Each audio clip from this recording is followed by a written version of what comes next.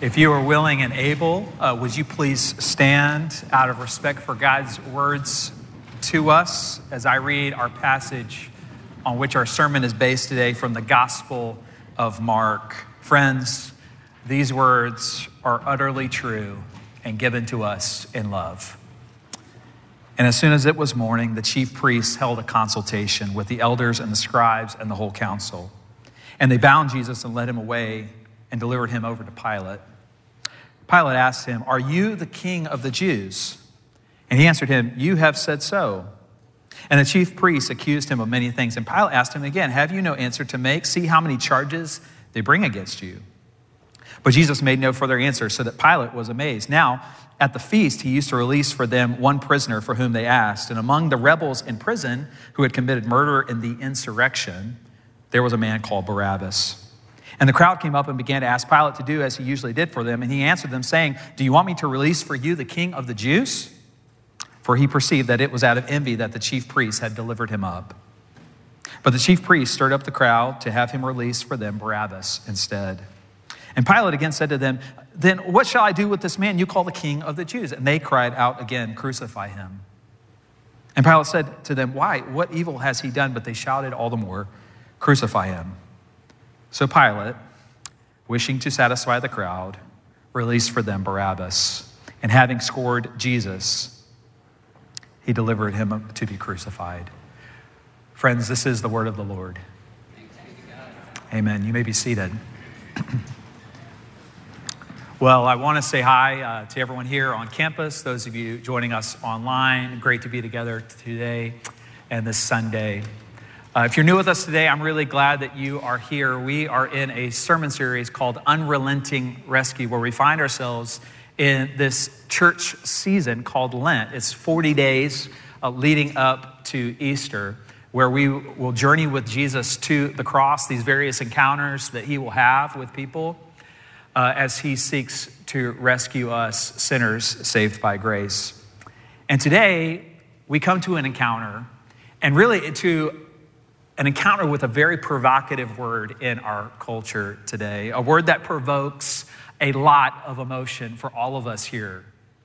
And it is the word truth. Truth.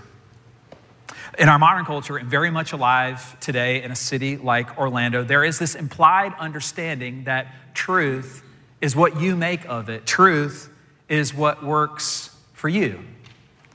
This question has not only been difficult for us to answer in our modern culture, much like a city like Orlando, but it was difficult to answer even in the first century. In fact, this same story, this same encounter with Pilate in the Gospel of John, John gives his account of this encounter.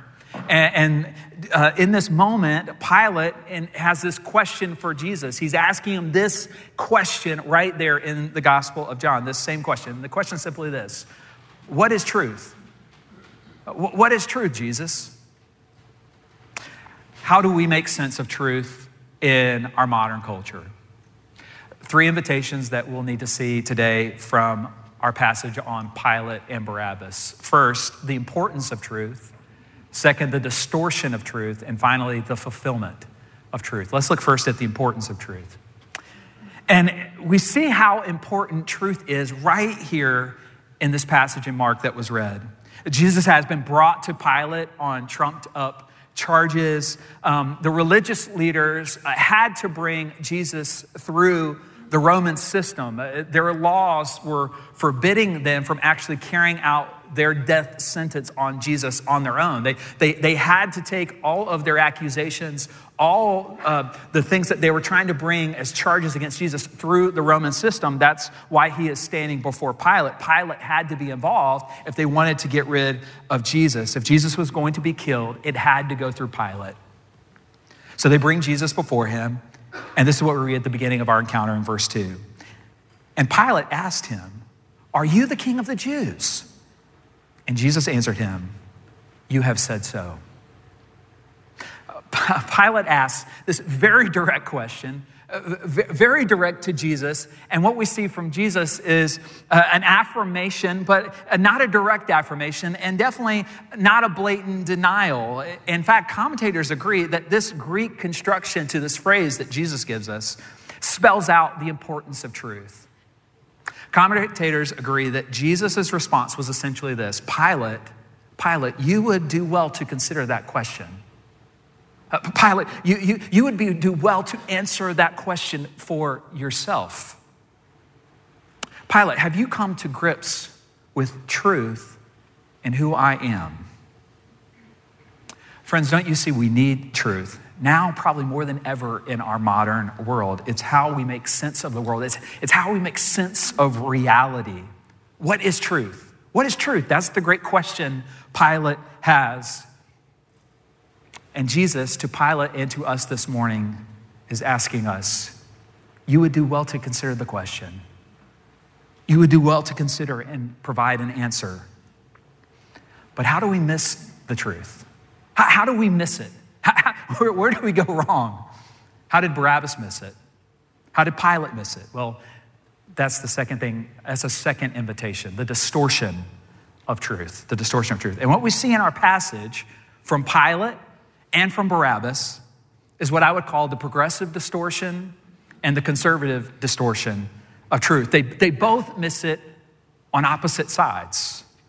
Let's look first at the progressive distortion of truth. What I would say is how we moderate the truth. We moderate it. You see, there's some of you here, maybe online, there's some of you're the second I brought up truth, you began squirming in your chairs. Well, what is this that we're going to talk about today? You may even be thinking, Tyler, I don't agree with you about this. I have a lot of questions about this. I think there are many different ways to God, many different answers to truth.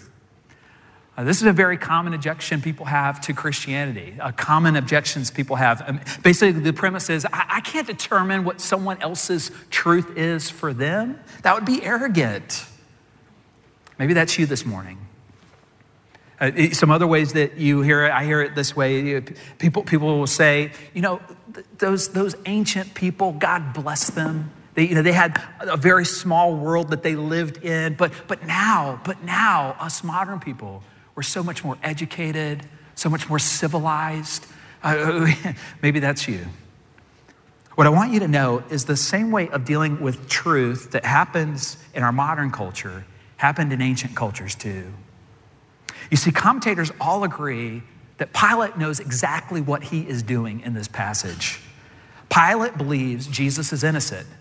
He believes Jesus has been brought to him on trumped up charges, but Pilate does not want to risk being outed for what he truly believes. He says, he's thinking, if I don't play my cards right, this could go bad for my career. If I don't play my cards right, it could be bad for my family, it could be bad for our financial well-being. And so, this is what we read in our passage from verse 15. So Pilate, wishing to satisfy the crowd, released for them Barabbas, having scourged Jesus, he delivered him to be crucified. Pilate moderates the truth to satisfy the crowds. You have your truth, I'll have my truth, we'll go our separate ways. But this is the great distortion of truth. We moderate it. We don't let truth shape us. We don't let truth ground us in reality. C.S. Lewis wrote a great book called The Screwtape Letters. And if you've never read it, it's a fictional account where Screwtape, who is the archdemon, is writing letters back and forth with his nephew, Wormwood, who is a junior demon or junior devil. And they are going back in correspondence, these letters, on how they tempt the patient, which is Christians. How do they work with the patient? And if you've never read the book, I encourage you to read it. But in this story, one of the letters, Screwtape explained one of the best ways to tempt the patient, the Christian, is not with full-scale rejection of faith. No, too easy. But Screwtape is, let them moderate the truth. Let them believe that the old way of thinking about life is wrong, and now we need a more accepting, diverse view of reality. This is what it says. Talk to him about, quote, moderation in all things. If you can get him to the point of thinking that, quote, religion is all very well up to a point, you can feel quite happy about his soul. A moderated religion is as good for us as no religion at all, and more amusing. Now, I know some of you are thinking, Tyler, we can't know the truth. We can't know all the views about God and reality. That's arrogant. We have to be more accepting. We have to see God like the blind man and the elephant. We have to see that there's truth out there. We have some truth, but there are others that have other truth, but we don't have the whole view of truth. We have to see God with more grace. That would be arrogant to talk that way. Have you heard of the blind man and the elephant? British theologian Leslie Newbigin spent time living in India, and he heard this fable a lot. It's the fable of the blind man and the elephant. It was the way that they talked about reality and truth. And this is kind of how the fable would go. The first blind man put out his hand, and he touched the trunk of the elephant. And as he touched the trunk, he said, "Oh, how round is this trunk? The elephant is like a snake. God is like a snake." The second blind man put out his hand. He touched the tusk of the elephant. "Oh, how sharp. The elephant is like a spear. God must be like a spear." The third blind man put out his hand. He touched the leg of the elephant. "How tall. The elephant is like a tree. God must be like a tree." Maybe you've heard this. The response of these Indians to exclusive truth claims was to moderate the truth. We can't know all truth. We can't know all reality. We can only know parts. We're blind men. Maybe that's how you feel this morning. But listen to Leslie Newbigin's response. And I confess it's a little dense, the quote, but I'll work through it afterwards. He says this: "The story is told from the point of view of the king and his aristocrats, who are not blind, but can see that the blind men are only grasping for the full reality of the elephant and are only able to get hold of part of the truth. The story is constantly told in order to neutralize the affirmation of the great religions, to suggest that they learn humility and recognize that none of them can have more than one aspect of the truth. But of course, the real point of the story is exactly the opposite. If the king were also blind, there would be no story. The story is told by the king, and it is an immensely arrogant claim of one who sees the full truth, which all the world's religions are only groping after. It embodies the claim to know the full reality, which relativizes all the claims of the religions and philosophies." I know that was an incredibly dense quote, but let me unpack it for you. Here's what he's saying. Newbigin is saying the person who moderates the truth by saying we can't know the truth because we can't fully see like the blind man is saying that they are the only one with the enlightened vantage point to see the whole elephant. What they're essentially saying is that no one can see the whole elephant but them. No one can see the whole elephant but them. You are the blind man, but I can see the whole elephant. It passes as humility, but at its core, it's an incredibly arrogant statement about reality. I know what reality is, but you don't. I can see the whole elephant, but you are blind. Here's another way I hear people talk about it today. Someone says to me, "Oh, I don't believe in exclusive truth claims, Tyler. Don't believe in them." What they don't realize is they are making an exclusive truth claim to silence all others. Someone will say to me, "Tyler, I am spiritual, very, very, very spiritual, but I don't believe in doctrine." But you can see that you're moderating the truth because that very statement is what? A doctrine. We must name truth. It is good for us. I grew up in an age where everyone got a medal or a ribbon for anything they competed in, even if they came in last place. Anyone been there? We were in the self-esteem craze. Didn't want to make anyone feel bad. And I remember growing up and I was swimming and I received a ribbon as a kid because I finished in 7th place. They used almost the entire color palette to make sure I got a ribbon. But needless to say, I did not stick with swimming because truth is important.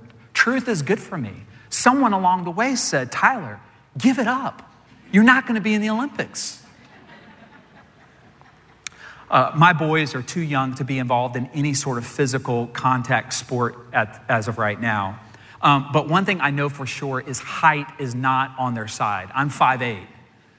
But if my boys grow up and they come to me and they say, hey, Dad, at this point they're 5'8", maybe 120 pounds, and they say, Dad, I really want to be an NFL player one day, an NFL football player. What do you think, Dad? At that point, I must tell them the truth. I must speak the truth in them to save their very life. What we choose with the progressive distortion of truth is grace without truth. Grace without truth. But however hard it is we try, the truth haunts us. The truth haunts us, and it's inescapable in our lives. We need it. But I know what some of you are thinking. That's right, Tyler.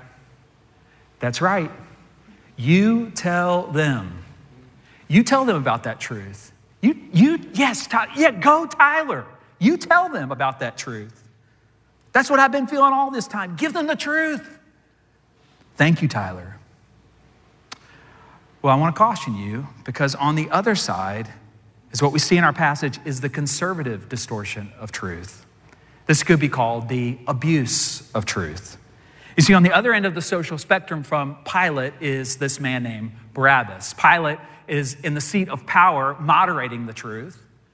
Barabbas is in chains, having given into the abuse of truth. What we learn from our passage, Mark tells us in verse 7, is that there was this insurrection. He doesn't go into much detail because I think everyone at that time knew what he was talking about. He said there was an insurrection. And we don't have time to go into it as much today as I'd like, but this insurrection is coming from a reverberating story of Israel's history, the great story of the collective memory of the Maccabees, led by Judas. And Judas, who had a nickname, and it was the Hammer. If that's not a great nickname, I cannot imagine. Judas the Hammer. Because 150 years before this encounter with Pilate and Barabbas, the Greeks ruled Israel and forbid worship of God. They forbid religious sacrifices. They forbid Sabbath observance. They literally brought an idol statue of Zeus into the middle of the temple for God's people to worship this statue.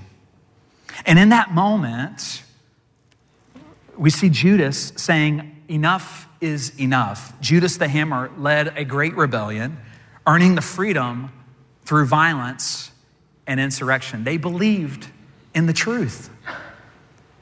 What was being asked of them was not right, but their only answer to that way of life was violence. And this is Barabbas' issue. He gave into the violence as the only answer. This is the distortion on the other side, the conservative distortion.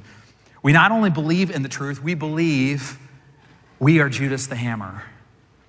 We believe that we have been sent by God to set all things right. And when I mean all things, I mean all people. All people. Sadly, we have to be honest about the history of the church. That we as the church have fallen into this way more often than we'd care to admit. We've come to violence in the name of truth. We had the Crusades. We had the witch trials. We had the medieval killings over different views of baptism. And many more issues. The church has a checkered past. And we have to admit this. In fact, the story is very much still under investigation coming out of Atlanta of the shootings is that what they do know is that the killer was a professing evangelical Christian. You may be here this morning and you may have experienced the abuse of the truth in your past through a church or church leader. And I'm sorry for that. I've experienced it myself. And we, sadly, even today, we find that we wield this hammer of truth pretty destructively. Now, I can't imagine anyone in this room ever saying, I'm going to give myself to murder like Barabbas, but we find ourselves distorting the truth by how we abuse others in the process with it. We virtue signal on Facebook with those who don't agree with us. We find we're always ready for the next debate on the political argument or the pandemic discussion. We're always ready for the next debate, the next argument. When can I wield the hammer? The hammer. Here's a question for you this morning. When someone is having a conversation with you and they are taking the opposing view from where you sit and see things, do you find yourself in your head not really listening to them because you're already formulating in your mind your response? A friend of yours are talking, you see things differently on an issue. They're sharing their side, and rather engaging and listening to them, you're already, the wheels are turning. Okay, I'm going to say this, and then I'm going to say this, I'm going to say this. Anyone done that besides me? You can tell you have this distortion of truth because people almost avoid bringing up any topic around you. They hide from you at Thanksgiving, literally hide from you on the opposite side of the room. They don't want to hear you. They don't want to deal with the hammer. When we have this distortion of truth, we walk around, and the subtext through which we communicate is simply this: I'm right, you're wrong, and don't you wish you were more like me? I'm right, you're wrong, and don't you wish you were just a little more like me? Friends, this is the abuse of truth. It gets the value of truth, but there is no grace. The progressive distortion gets grace, but no truth, but we can't live with truth and inflict harm on others in the process. I'm right, you're wrong. Don't you wish you were just a little more like me? I love the way Pastor Duke Kwan put it. He said it this way: it's impossible to love someone you disagree with when you secretly believe they need Jesus more than you do. Have you ever been prone to the hammer? Have you ever been prone to truth without grace? You see, an encounter with truth it doesn't make you more judgmental. It should make you more loving, more willing to lay down your rights for others, more willing to seek to understand and make room for others. I remember when Rachel and I were first married, we were on our honeymoon, and we were laying in one of those beach hammocks overlooking the ocean, and the sun is setting on Negril, Jamaica. Highly recommend it, by the way. And we're sitting there, and in that moment, I had this incredible reality that fell in on my head, and this crashing reality to the world that I was living in at the time. It was a new reality for me. I'd only been married for a couple days, and I just had this reality as we were laying on that hammock together. It just came crashing in on me, and it was this: I am no longer a single man. I am no longer a single man. I realized that my life and how I had lived it is over. It's over. I can't just show up at home whenever I want. I can't ghost her texts when she's texting me saying, "What are you doing?" Or "When will you be home?" Or "When will you be home?" Or "When will you be home?"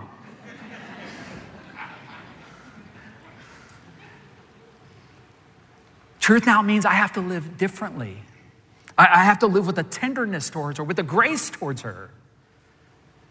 I have to live with the reality that I am no longer a single man. And I can't take that lightly.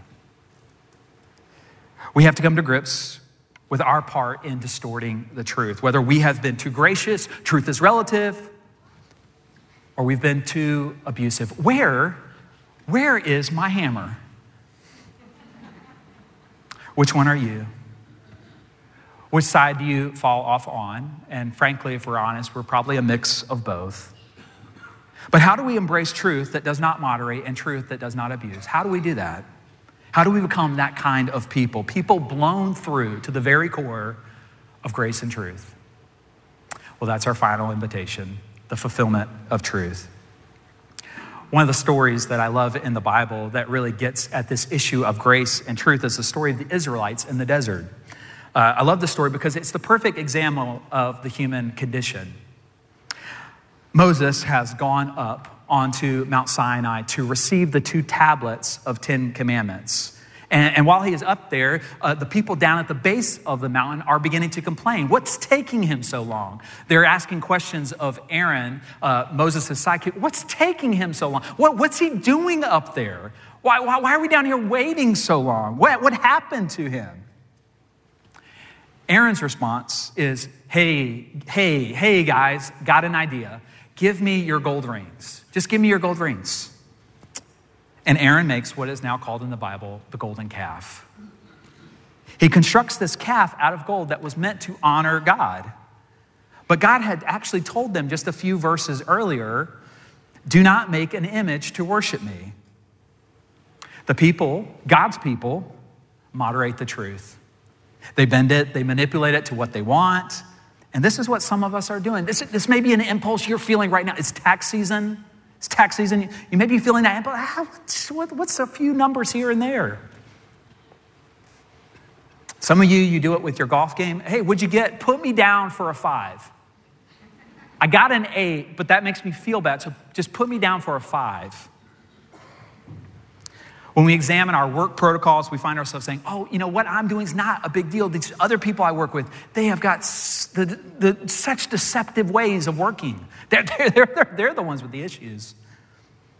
We moderate what God has told us. All grace, but no truth. Now, while this is happening, Moses is up on the mountain. He is receiving the 2 tablets of the 10 Commandments. He's their leader. He has come. He's grabbing the 10 Commandments. He leaves the mountain with the truth. He leaves the mountain with God's truth in his hands, God's words in his hands.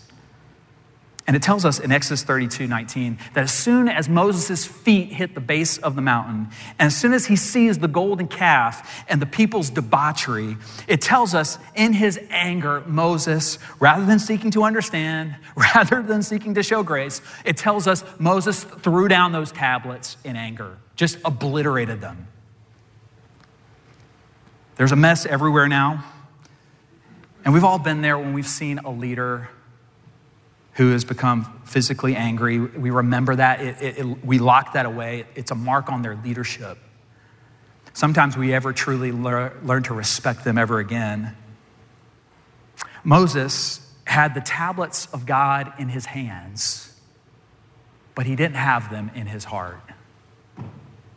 He abused the truth. I'm right, you're wrong, and don't you wish you were a little more like me? Moses got the truth, but not the grace.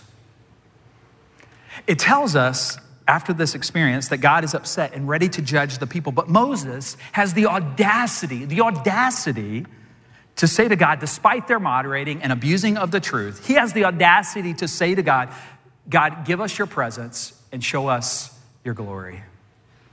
The audacity to say that. He had the audacity to believe that he could still be the mediator for the people. How could he possibly have the courage and the audacity to say that? It's like an employee who blew the work project, and right after blowing the work project, speaks to his supervisor and says, so you know that raise you talked about a couple months back? Just wanted to see where we were in the process on that. The audacity. You see, Moses knows God is angry. Moses knows they've all blown it, but he also knows that his glory will pass before him. He knows his glory will pass before him. Why? Why? He knows that God will forgive him, that God will receive him. How does Moses possibly know that? Because he knows there is a better mediator who would come. A better mediator who would come, who would hold together fully grace and truth when we couldn't. Who would hold together all reality in a way that is love. There had to be a fulfillment of truth. There had to be a place where the grace and truth met and God would forgive us. Whether we have moderated or abused it, Moses knew there had to be one who would come. There had to be a place where that would be a fulfillment. The Apostle John, writing in the very beginning of his gospel, gives us a description of that fulfillment. This is what he says. And the Word became flesh, that is Jesus, and dwelt among us. And we have seen his glory, glory as of the only Son from the Father, full of grace and truth.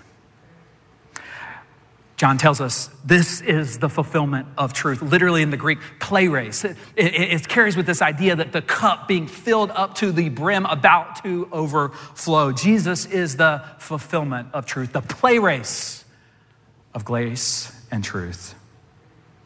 Back in Exodus, when Moses asked God to pass before him, it tells us in Exodus 34 that as God passed by Moses, he proclaimed this to Moses. He said to Moses, I will forgive sin, but I will by no means clear the guilty. As he's passing by, his glory's passing by, he speaks to Moses. We see the grace of God. He tells us no matter what has happened, you can be forgiven. No matter what you are going through, you can be set free. But we also see the truth of God. He tells us he can't just clear the slate. He can't just clear the guilty. Justice has to be rendered. This is why for you and for me, the ultimate fulfillment of truth is substitutionary. Where grace and truth meet. For Jesus to be the fulfillment of truth meant that he had to hold grace and truth perfectly together when we couldn't. This is actually what we see in our passage. Pilate asked the crowd in verse 13, he says this, and they cried out again, crucify him. And Pilate said to them, why? Why? What evil has he done? And they shouted all the more, crucify him. So Pilate, wishing to satisfy the crowd, released for them Barabbas, and having scourged Jesus, he delivered him over to be crucified. Friends, don't you see we have no leg to stand on before God? We have moderated the truth. We have manipulated it. We have spun it. We have deflected it. We haven't cared for the things of God like we should have. But we also have no leg to stand on because we've abused the truth. We've hurt others with our words. We've said things that we shouldn't have. And God tells us in Exodus, what he's telling us in our passage, there will be a place I will forgive sin, but I will by no means clear the guilty. In this encounter with Pilate and Barabbas, Jesus shows us the truth. He had to die for us. We've bent the truth. We've used the truth as a weapon. Where is my hammer? Where did I set that? God can't clear the guilty. But we see the fulfillment of truth is substitutionary. Jesus was glad to die for us. He loves us so much that he would take our punishment so that you and I, despite the things that we have said or done or left undone, can be released. Don't you see the fulfillment of truth is that the innocent one would take the place of the guilty? How much clearer do you think Mark has to be to telling us in his gospel what Jesus' death is all about? Jesus was taking our moderating of the truth and our abusing of the truth upon himself. He was taking our evil upon himself. Jesus died that we might live. How fitting that the one who does not deserve to go free is the one released. His name is Barabbas.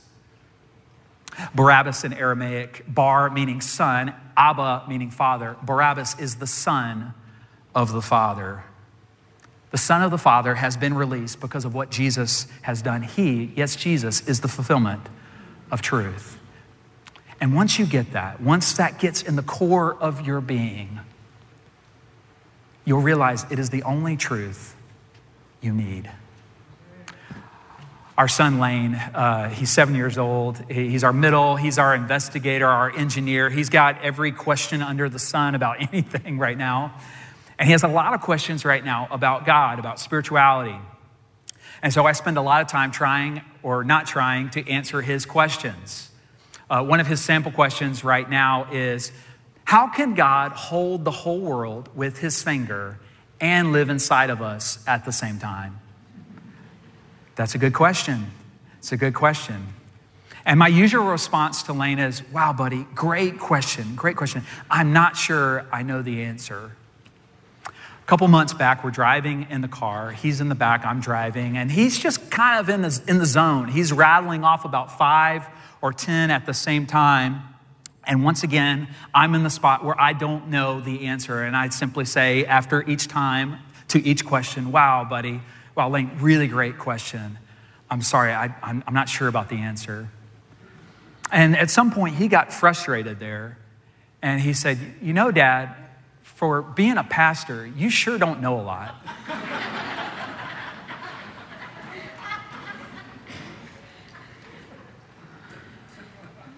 And he's right. I don't know a lot, but I know the one who does. I know the one who holds all reality together. I know the one who makes sense of the world that I don't understand. I know the one that can take my insecurities, my hangups, my issues, my doubts, and I can look to the one who in grace and truth holds them all together because he's brimming over with it. He's the fulfillment. Have you said to Jesus, Jesus, you are the fulfillment of truth. You are grace and truth perfectly held together for me.